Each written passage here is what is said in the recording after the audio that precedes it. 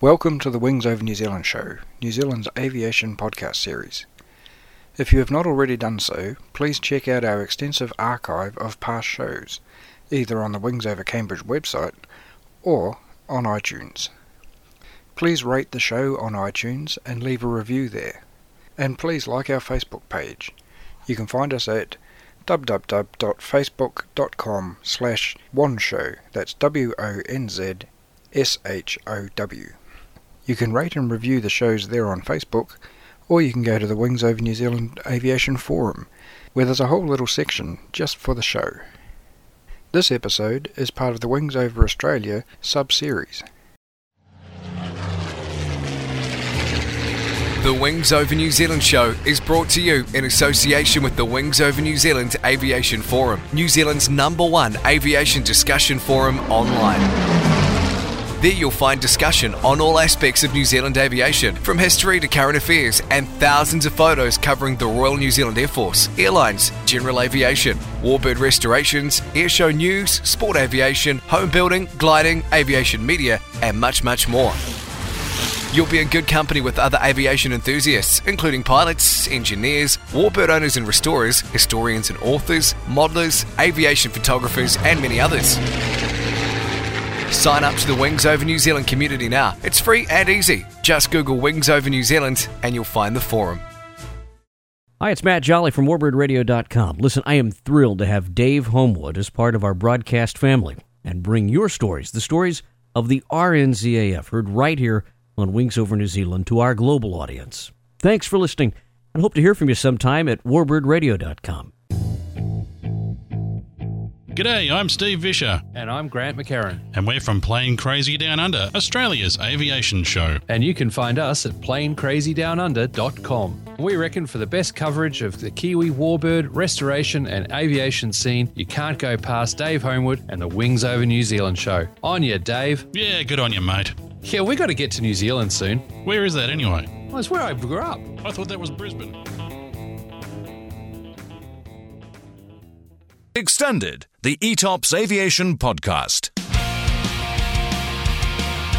aviation-extended.co.uk.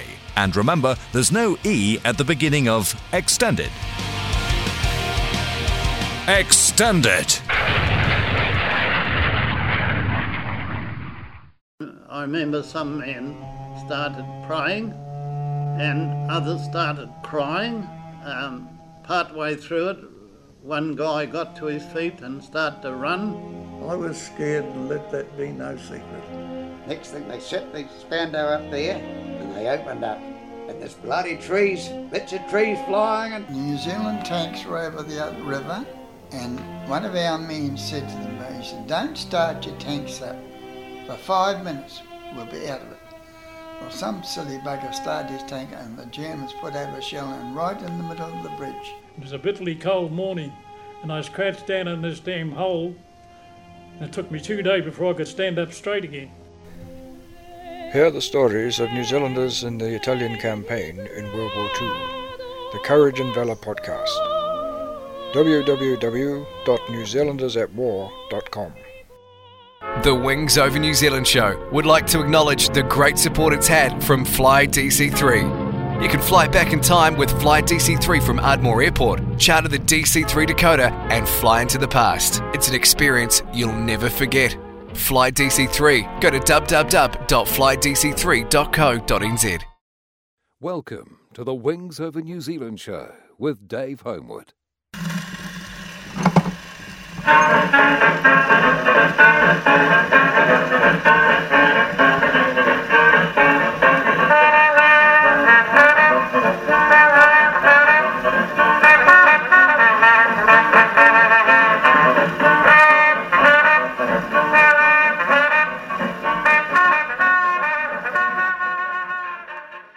Welcome to the Wings Over New Zealand show. I'm your host, Dave Homewood. This is another Wings Over Australia podcast. On the 15th of November 2015, my co-host James Kightly and I called into Werribee, where the B-24 Liberator is being restored. We had the pleasure of being given a grand tour of the aircraft and the museum by veteran guide Nat Eichler. This is the old girl who was in And we got the fuselage of that one. When it was one piece, it was sold for scrap. This fella bought it. The fella named, what was his name? Was it George Toy, wasn't it? George Toy. Yeah, yeah. And he took the wings and that off it, and that's the day it arrived up at his property. And those trees grew up to those trees some 60 odd years later, of course. Wow. So when we went in to get it, we wanted to take down that big tree there to get it out in one piece, but he wanted too much for it, so we undone the rivets, or drilled out the rivets in the middle of the bomb base, and that's the army bringing it up here on 2 trucks for us. Okay. And that was the colour of it when we got it out from underneath the trees. The trees were through it and over it, and yeah, so it was a bit of a mess. Sure, looks like it. This is this place wartime. That's the building you're in now. Okay, yep. There was the sleeping quarters, and there was the rows of aircraft, mainly up to Abraham Ansons and Oxfords and single engine stuff. Yeah. So it was a flying school here? Not a school. It started off as a recovery unit, and then they started bringing them fighters from America and so forth. They unloaded them at Geelong and flew them over here in that little building halfway up to the bigger one up there, the bigger hangar. That was an armament shed, and they armed them up and then flew them north from there. That was fighter stuff, of course. Okay. Yeah. Well, we're talking with Mr. Nat Eichler, a veteran of the B-24. Tell me about your connection with the aircraft. Oh, of course, I was wireless radar operator. There was 2 of us, and we used to change over from wireless to radar. Didn't do a lot, but it was there. Yeah. And how long have you worked on this project? Since 1994-5. Wow. 95, I think it was. We got this, and me and 2 other fellas, they'd had overhauled tractors in here, and so there was oils and all over the floor, and they'd also stored hay, so there was hay in it. So wow. We took it with fire hoses, degreasing oils and skew G's, and it come up real good. Yeah. Yeah. Like to be able to do it now. Yeah, so we got that centre section of the tail out. These stabilisers, they're called. They just put the centre section of the wing up on a container ship, just up on top of containers. Yeah. And these, they must have got a bit of a storm, but anyhow, the stabilisers didn't arrive. Oh. So we've been able to use that bit and the centre section of the wing in there. We got out of New Guinea. Right. So the fuselage of the aircraft was from George Toy's place in Moe in Gippsland, I understand, and then, as you just said, the wing came from wing and tail came from New Guinea. So there's 2 key bits to and a lot of other stuff from elsewhere, I think. George lived in it actually while he was building his own house. Wow. So he had the cockpit area was his kitchen. So he'd bought it as a war surplus item? Yeah, scrap. He had a scrap licence. Okay. So he bought it, and I don't know what he intended to do, but yes, he used it while he was. And then he was going to turn it into a photographic studio, but never got around to it. Gosh. Yeah. And we have the aircraft itself behind us here. We're looking at it in the this remarkable large hangar, which is a wooden construction, but originally designed for steel clad, I think. And you've got a lot of beams holding up the old wooden structure here, haven't you, as well? It was all wooden. All these. We got it under heritage because of the framing. Yeah. And it's all in timber. And I just sort of. We only got 98 feet in here. It's too small for us. Right. When we got it, the roof wanted to fix it up one bay. Yeah. A storm had come through and done a bit of damage or something. So they said, don't get too settled there, because we'll do the roof up and you can move up there. So that's 120 feet at front. This is only 98. The wingspan of the Liberator is 110, so it just doesn't fit here. Right. We can't get the wingtips on at all. Right, and you've got the aircraft, the listeners can't see, but the aircraft's actually at 45 degrees now, so it's basically corner to corner, isn't it? Yeah, I suppose you could put it, it was diagonally across, yeah. Well, it's a beautiful looking aircraft now compared to the photographs you've got on the wall here. That was actually the colour of it when we got it out from underneath the trees. Kind of a greeny, grey colour. And we actually built those timber rackings so that it'd go on a truck. Right. This is the cockpit we take around to air shows and so forth, and the kids have a ball. They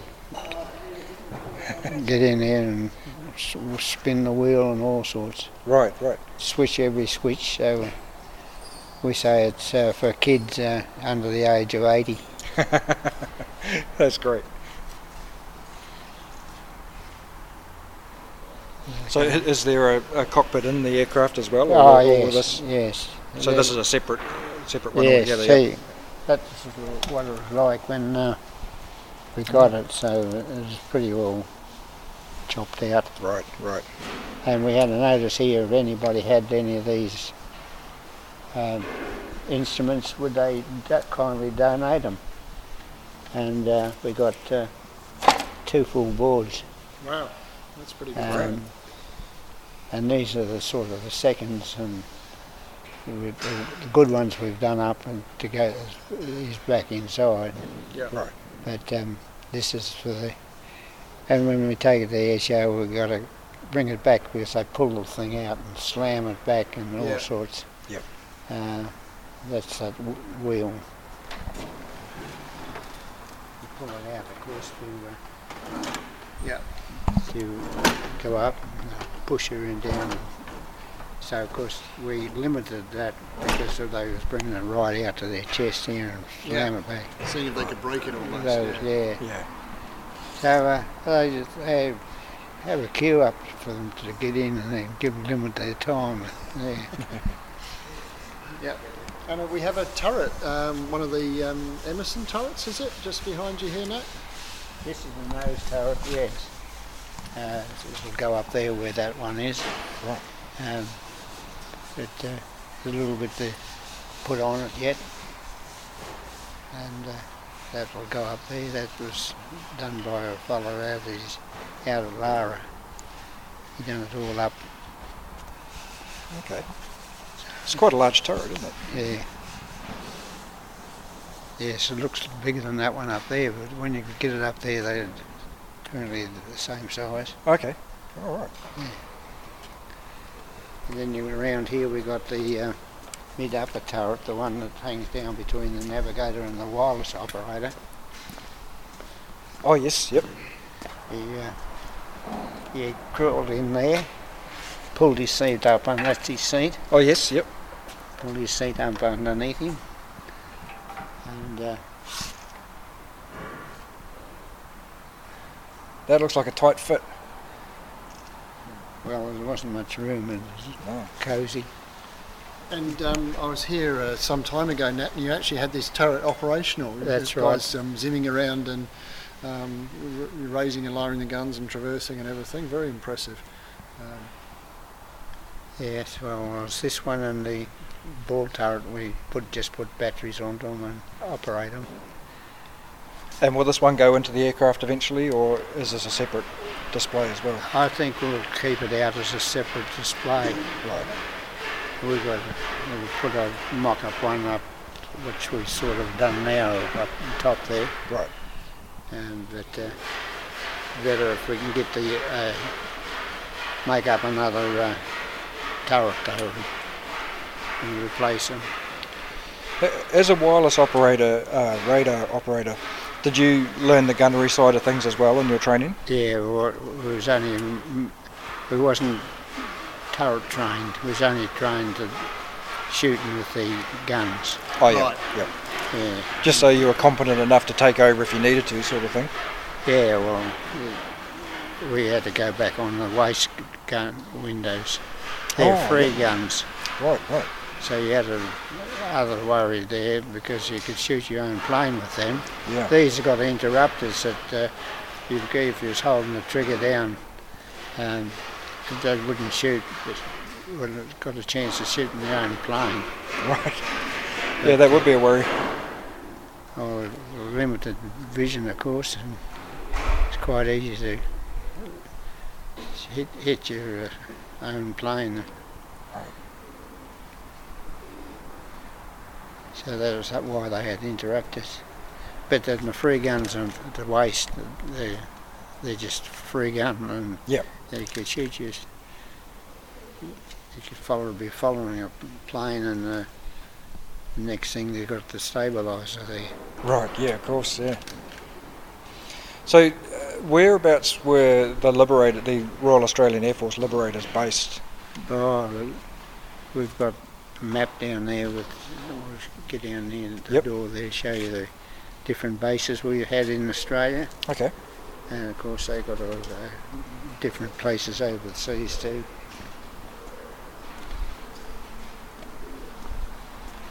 We didn't have any design drawing. We've done it mostly on reverse engineering, and that's what we got out of the dam at Tokemore. Yep. We dug a dam out. We made that, and then we found out we didn't know as much about Liberators as we thought we did. So we had to make that one. Ah, right. Just that it wasn't far enough back that way. Yep. The idea of that is, see how that sits out just a quarter of an inch from the fuselage? Yep. When those guns go off, the cordite fumes, which you get a whiff of cordite fumes, you get a headache. It's hard to get rid of. Right. So when the guns go off, this sits out, and of course it causes a suction through those holes there. Okay. Yep. Sucks the cordite fumes away from it, doesn't go up into the plane. Right, and it vents it all outside. Puts it all, keeps it outside, yeah. Right. You can go around there and put your head in that other side and have a bit of a look at it. Okay. They're doing the wiring at present in there. It's quite spacious in there. Oh yeah. Well, that's where the Northern bomb sub sits there. Okay, on that platform. Yeah. This is their radar. We just got this just before Christmas, actually. Right. This is the aerial in a pod that we used to pump down just in front of the bomb bays. Okay. Got it all set up now. Yeah. Just stand back a little bit. Yep. Like that.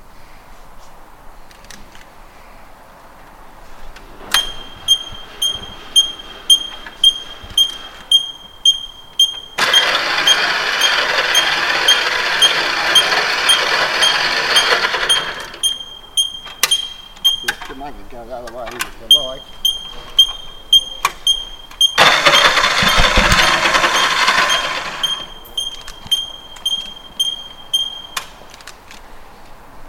Terrific. Great. Someone had fun fitting that up, didn't they? Yeah. Well, of course, it's in the pod and you pumped it down on this little hydraulic pump. Yep.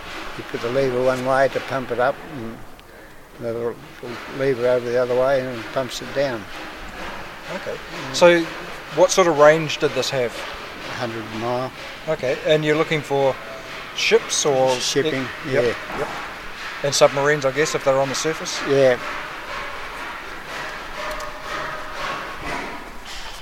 This is why we got recognised for the reverse engineering by the Heritage, Engineering Heritage International. Okay, right. And that's their marker for there. And you've got another one for the building out the front. You might get it in this corner there. Yep, I saw that as we came in, yeah. That's the pod with the radar aerials in it. Yes. It's there. That's where that is. Can you bend over enough to get in here? Yep. You're in the bomb bays now. Oh, right. This is your bomb releases, right? This is what your bombs are hooked up on. Yep. So you got them on both sides there. Yep. And then there's another rack, see? Yep. Wow. So, we're actually standing inside the bomb bay of the aircraft, aren't we? The doors roll up on the outside. You can see forward into the cockpit, and down below the cockpit to the nose wheel bay and the bomb aimer's position. You've got the bomb racks. You got your hand on there, Nat? Yeah. That's the releases. Yeah. Terrific. That's where the wireless operator's at. You can see where the mid-upper turret was, hang down between. Yep. Oh yes, yep. I was there, that is the wireless, and on this side was the navigator, of course. So there wasn't much room up there by the time you got your equipment there. Right. Yeah. When the wheels went up, for takeoff, the nose gunner and the bomb aimer would stand here on takeoff. And when the wheels come up, they'd crawl around on that shiny board. Yep. Up beside the nose wheel, up to the front. Okay. The reason for that is if anything happened to that nose wheel on takeoff, they wouldn't get them out of up there. This is the only way out. Right. So for safety, they stood there on takeoff. Flight engineer stood between the pilots. He had a job to do for the pilots. Yep. And the rest of the crew were down in their positions. Wow. So it was a crew of about 10, was it? 11. We had 11 crew. Right. I say there was 2 was wireless radar trained. There's a change to over to the radar. You have to walk through here. Yep. See that little deck up there? Yep. Over the bay. Well, that was the bomb bay. That was the radar. Okay, so you were sort of above and behind the bomb bay. Yeah. Went through that gap and then come back towards the nose of the plane onto that decking. Not a lot of room up there, Nat. Quite a low ceiling. It's probably 5 foot high or so. It's not. Wouldn't be that. Yeah. But you were sitting anyhow. So. Sure. Yeah. And you'd have all the radar equipment in front of you there. Yeah. Wow, it's really fascinating. It's quite a big bomb bay. It's quite a different concept from the likes of the Lancaster and that, isn't it? We had to crawl over the wing and crawl over the. This is a semi-high wing. Yeah. Yeah, you've got for the listeners, you've got a walkway down the middle. You can walk. It's pretty narrow between the 2 vertical bomb racks, and just above our heads is the centre of the actual aircraft wings, which have got some pretty major rivets holding it all together, haven't you? And then that's bolted to the fuselage. So the fuselage actually hangs from the wing here. But yeah, you're right, Dave. This is designed for the American 500-pound bomb, and none of the really long bombs the British liked. You couldn't drop torpedoes or anything that the Brits thought they would be doing. So very different philosophy, yeah. And a lot, I mean, obviously they didn't have radar originally, the B-24s and the early ones, the turrets came in and so on, so it became a much more complex aeroplane. It's a very complicated machine, wasn't it? That's right. And everything had a backup, which is rather good. Yes. Yeah. So what model of B-24 is this? This is an M model. M model. Well, not much difference. We've had J's in our squadron. Okay. What was your squadron? 99 squadron. Right.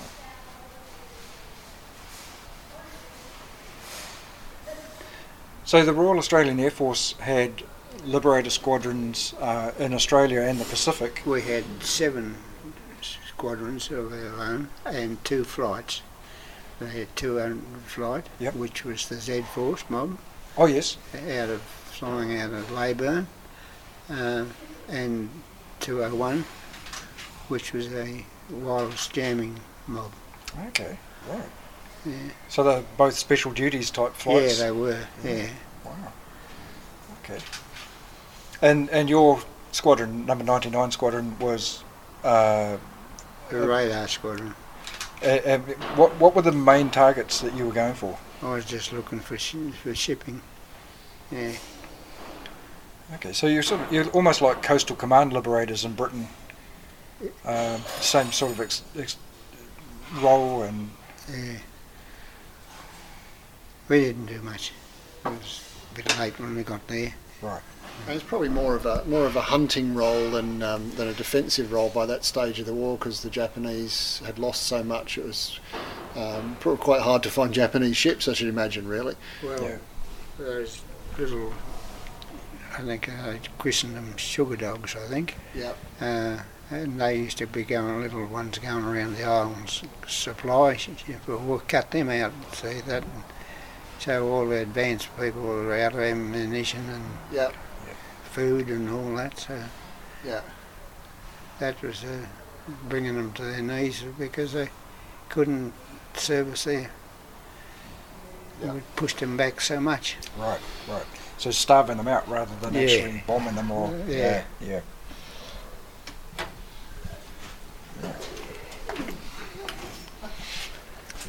Right. Those extra few inches make a big difference getting out in and out of there. Yeah. I think you score better than me getting out from underneath. So did you get in through the Bombay operation? Yes, you'd pull the lever on the little gap on the other side. Yep. And the Bombay doors would come up. Yep. And then go in here and then stuff through the back hatch. Right. For the cups of coffee and so forth. Right. Very important. So the patrols that you were flying when you were doing these anti-shipping patrols, what sort of duration were they? How long would you have been out on a flight? About 10 hours. Wow, so that's a long time to be flying. And well, the longest I done was 13 and a half hours. Right, okay. And it's mostly overseas, I guess? Yes, it's what they call creeping line ahead search we've done for a couple of missing planes. Okay. Right. And this is where the oxygen truck used to pull in, Yep. plug in here and fill up all those big yellow cylinders. Yep. They fill a lot from here. So they must have had a lot of non-return valves, I'd say. Yeah. And they feed out the positions, but there's little green ones. They, likes of the flight engineer when moving around, he'd have to clip that. Yeah, that's providing those up in that thin air, but we didn't get up that high. No. Didn't need to. Yeah. Radar 10,000 feet was enough. Right. And then it just flew like this. Yeah. Not all this headgear and all this other stuff. Right. You can go up on the ladder and have a look in the back. You'll see the gun, place gun there.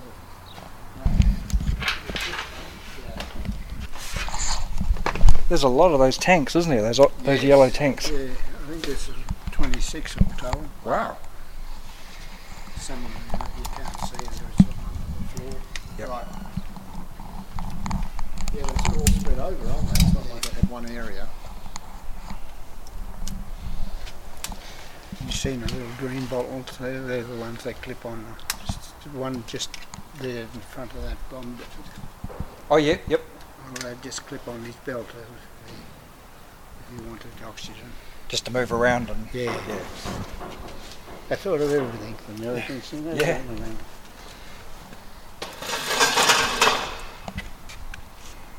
This is the ball tower. That's the one who's lower down underneath. Yep. And that's the position of him when he's in there. Wow. Looking between his legs out that small round window. That must have been really difficult to get used to. You know, when you first got in there and had to Get used to looking through your legs at the... Yeah, looking. There's a couple either side of that window where he puts his feet in. Wasn't everybody's cup of tea being down there, but then they seemed to get to liking. Yep. It was a very good turret though, wasn't it? Oh, It's very yes, useful defence. Yeah, I hear all sorts of stories, but we never had any trouble. They went up and down. Yeah. So he'd obviously get in after you've taken off and get out before He you was land. last in and first out because he knocked 8 mile an hour off your speed. Right. So 8 mile an hour doesn't seem much today, but in those days it was. Yeah. So that is the reason why he was last in and first out. Okay. And we can put just batteries on that and put a fella in there and operate it. Oh, okay. I bet James couldn't fit in there. Definitely not. Definitely not. Well, when you say that, they used to try and get the smallest ones, but we had a fellow now, he was 6 foot. Oh, okay, yeah. He was slim built like you, though. Yeah, yeah. And only 18 and 19, so it makes a big difference. It does, yeah, very much more flexible. So you were saying that you do patrols of around 10 hours or even more. You're sitting in that for 10 hours. You must get cramp and numb. It must be awful. I think I was able to get out and stretch their legs and so forth. Okay, right. They probably wouldn't be there outside the combat zone. You wouldn't be there for the early part That's of the flight. right. Yeah. When you see the amount of water we had to cross over before we could do any damage to anybody. Right, yep. Makes sense. A lot of these boys are flying from out Fenton and out here in Townsville. Yep. We was on the main strip of Darwin, of course. Okay. Next to 12 Squadron.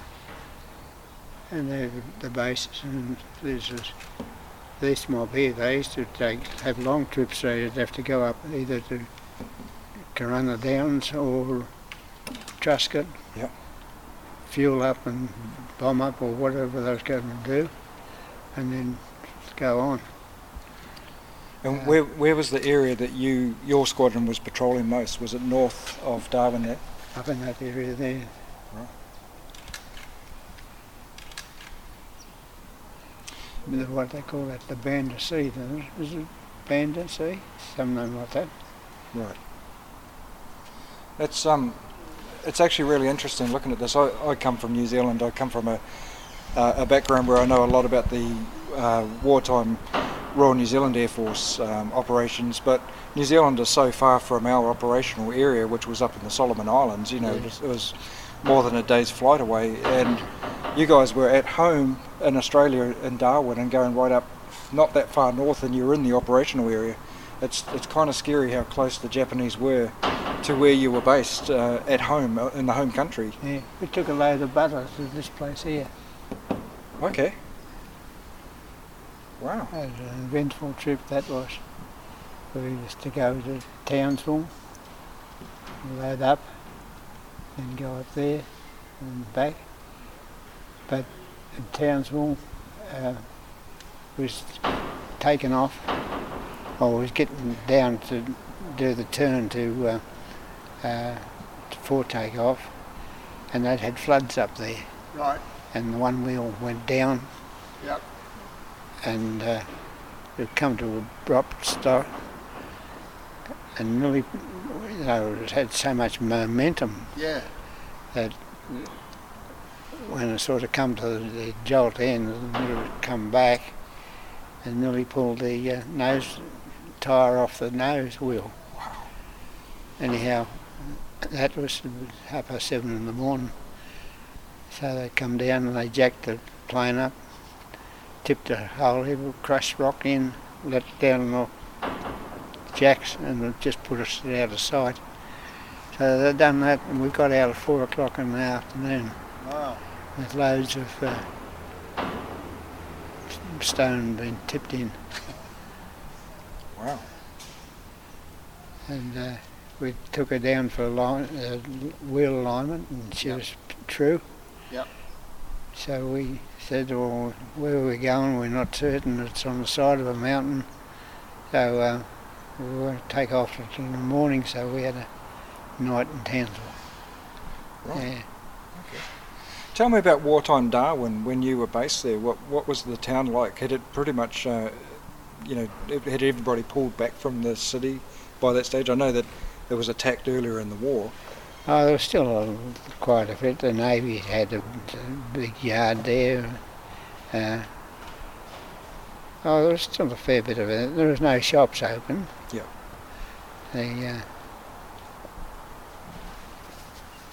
But there were still people, like civilians, living there? Yeah. Oh, right. We didn't see much of them. We was camped out the scrub, of course. Yeah, yep. We didn't see much of them.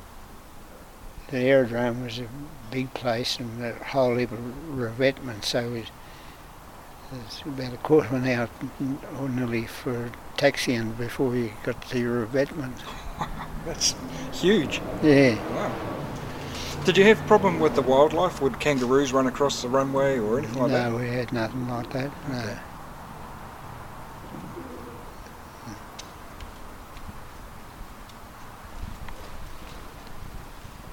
It's a really big aircraft when you stand there and look at it, isn't it? Oh, yeah. Oh, it was a good aircraft too, my word. What was it that prompted you to join the Air Force?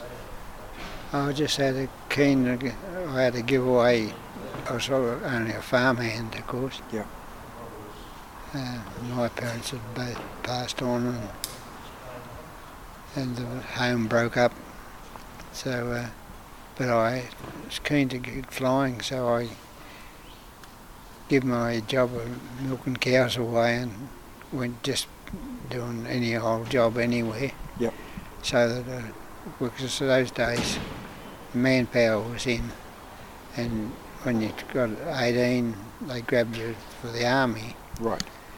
So I joined the Air Training Corps, and that helped me get into aircrew. Yeah. Right. Okay. Had you wanted to be a pilot, or did you just want to be flying? Just wanted to be flying, actually. Right. I guess, like anyone else who was in a bomber, you had a really close bond with your crew. They became a family, sort of thing. Yeah, they were. Yeah. Are any of them still around now? Yes, three of us still alive. One fellow in Sydney, one fellow down here near Lawn, and me. So. And you still keep in touch? Yeah. Yeah, great. It's that amazing bond the bomber crews had. I've found, talking with guys who were in any sort of bomber up in the Pacific or in Europe. It's quite special, isn't it? Oh, right. Yeah, that's right. We were just in our tents in the area away from the ground staff. So right. we wasn't. We could get a good sleep. Right. Yeah, now there was the engine. Now we've overhauled and run 5 motors. Okay. So now we so they don't rust up on us. We get one out and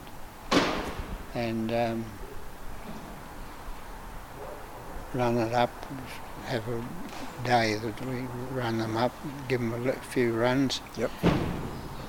And then the last gulp of fuel will be oil. So that would oil all the cylinders up. Yep. It wastes a bit, but at least they'll have a coating of oil on them. And yeah. They won't.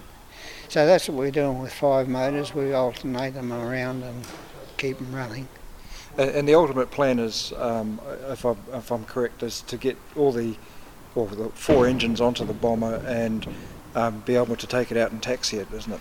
Well, we won't be able to taxi it. We won't have the room. I'll show you in a minute. Okay.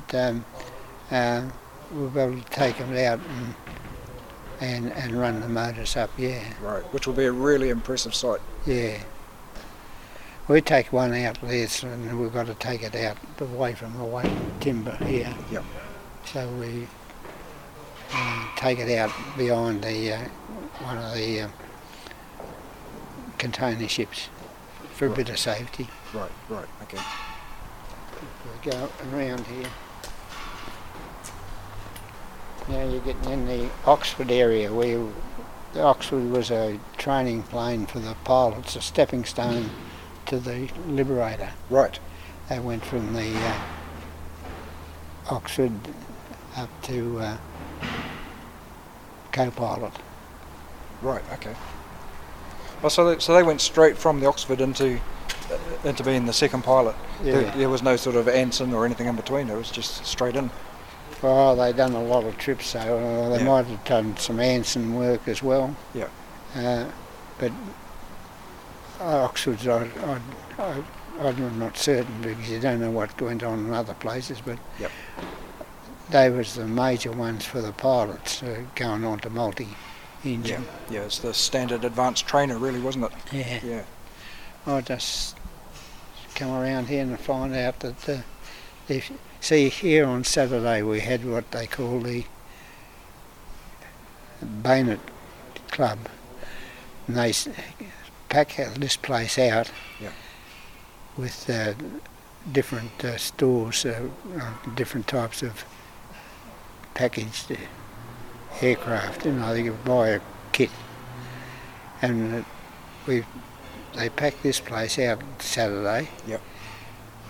And we've had to make so much room, because you wouldn't you just have a narrow bit in front of the tables up here and all around the place, and there's heaps of them selling all their wares. Right. And of course they've shifted the... Oh no, here it is. Ah.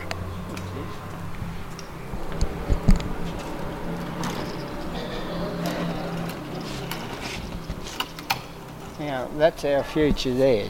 That's the building you're in here now, right? Yep. And that's the Oxford, and that's the ensign, of course. Yep.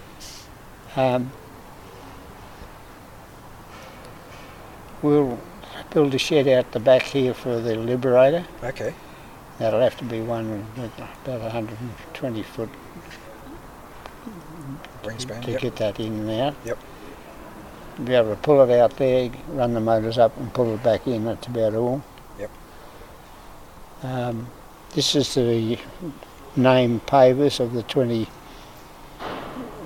or what we'd sold them pavers for a bit of money. Oh yes. And the names pavers, and that will be there. Right. Okay.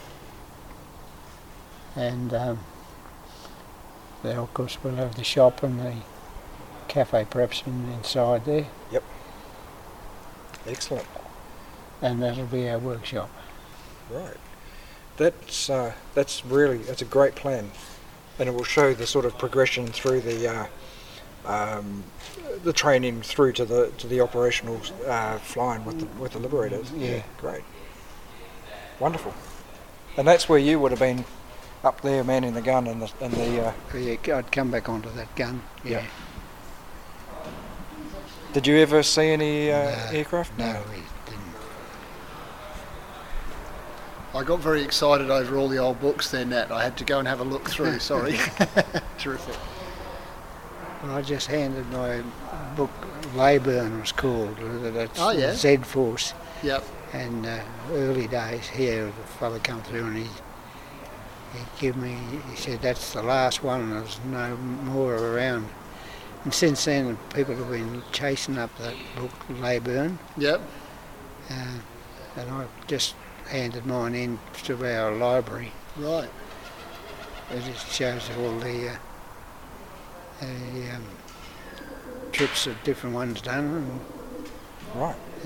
How long they was in the air and all that sort of jazz.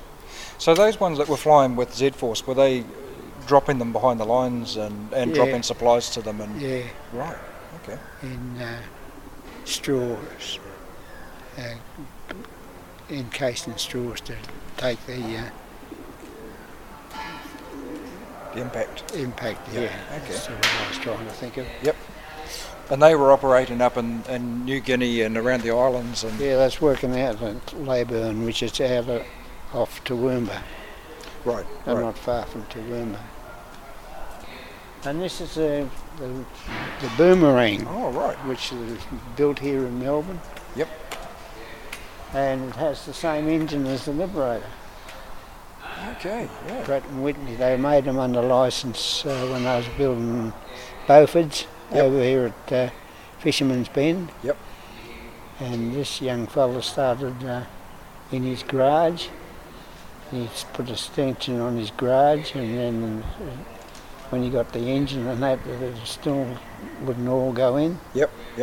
So his wife has said, like, you've been at it now for long enough, it's time you've done something else. Right. So he come and seen us, and he's work coming down here, and he takes one or two of our young fellas, and he gets some work in there for him, and he just supervises. Okay, yep. Which he can, and that is the boomerang. Yeah, and it's a type that the New Zealanders knew reasonably well, because our Corsair squadrons operated with the boomerang squadrons who marked the targets for them up in the jungles in Bougainville. Yeah, that's right. That is, with the army. Yeah. Yeah. Yes. Well, be a bit of interest for the New Zealand boys to come and see it. Absolutely. Because he's doing a good job. Yeah. It's an interesting aircraft. Yeah. Oh, he'll finish it. Oh, I don't know whether he'll put wings on it, because getting space to do wings is a little bit different. Yeah, exactly. Yeah, that's the goes up and down in front of the nose gunner. Oh, yeah. See those big strong chains up there? Yep. Well, it's got to be strong, because that weighs 70 pounds. Wow. And that goes up and down with the guns in the nose turret. Right. Bit of protection. Yeah. I don't think they're bullets. I think he's run into flak myself. Okay. Because there's all sorts of different dints sort of thing. Yes. And those bubbles there, you heat it up, those bubbles will go out of the back glasses there. Yep. See, it's laminated. Yeah. That's the big camera. Where you went up in the tail, just behind there, I missed pointing it out to you. That's that camera there hangs down, and so it's time to go off when the bombs, to make certain your bombs are on not just out in the sea somewhere. Yeah, you can see your results. Yeah. That's what they used to say. So none of you buggers can cheat. And drop it in the water and come home.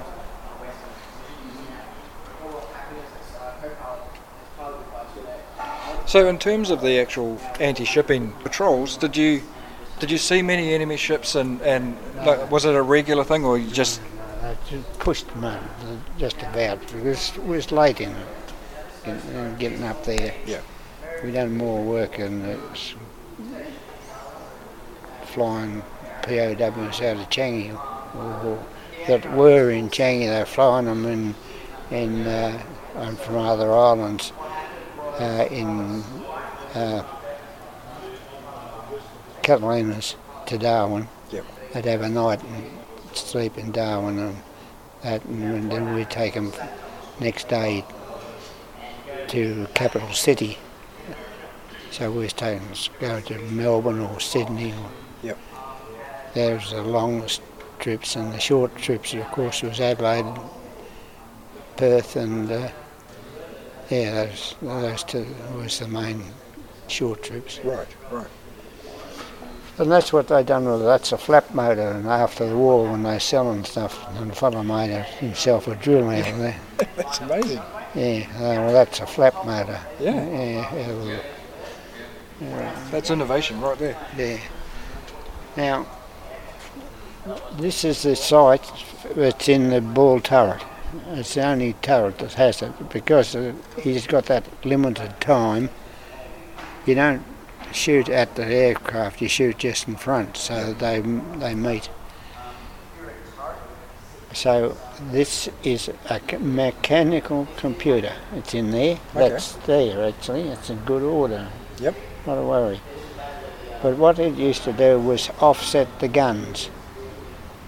Either way, side, he worked. He had his job to do. I wouldn't know because I was never in the ball turret. Right. But this would offset the guns for him. So as soon as he seen it within distance between his legs, he could fire. And this had already had the guns offset, right? Yep. So that's a wonderful bit of. It's just purely mechanical. Yeah. Great technology. Yeah. And of course, this is the coupled to the trigger in the turrets. Right. And when they pull the trigger, this is a motor, and it makes certain there's no pulls and feed through to the guns. Right. Okay. And that lets it come over around different things and so forth. Yep. That's the transmitter there. Oh yes. That's the transmitter with the big valves. Yep. And this is the receiver we used to have. Yep. That was on the table. That was underneath our table. Okay. And this is where was the built-up voltage, high voltage in the radar. Yep. That was in a cylinder, of course, wasn't open like that. Yep. And that built up quite a high voltage for the radar. Okay. Yeah. And where was that drawing the power from, though? Was that coming from the engines, or did it have its own power source to get that? Oh, it just built up from the source of the supply from the aeroplane. Okay. Yep. And just built it up from that. Yep. It's about 28 volts. It went up to, I don't know now. It's too long ago. Yeah. That was where I was able to get bearings for the navigator off. If you had different places that you could go on your transmitter and ask for a bearing. A bearing, yep. And it might be 2 or 3 come back and at you, and just to give to the. And hand that over to the navigator. Yep. And he'd triangulate your position. Yeah. Or if you was on wireless silence, you could use this on a radio station. Okay. And a few of them operating, and you could make a bearing up. Just using that. Yeah. And because the station is a known fixed point that you can then work out the angle. Yeah. This is the early days. You see the back of the white, there's corrosion in there. Right. In the tail turret. Right. And we had to do a bit of welding here on the nose wheel. Nose there. It's come a long way, hasn't it? Yeah. And this, of course, this is the last of the fellows that flew in the lib that's been down here working. Okay. So, right.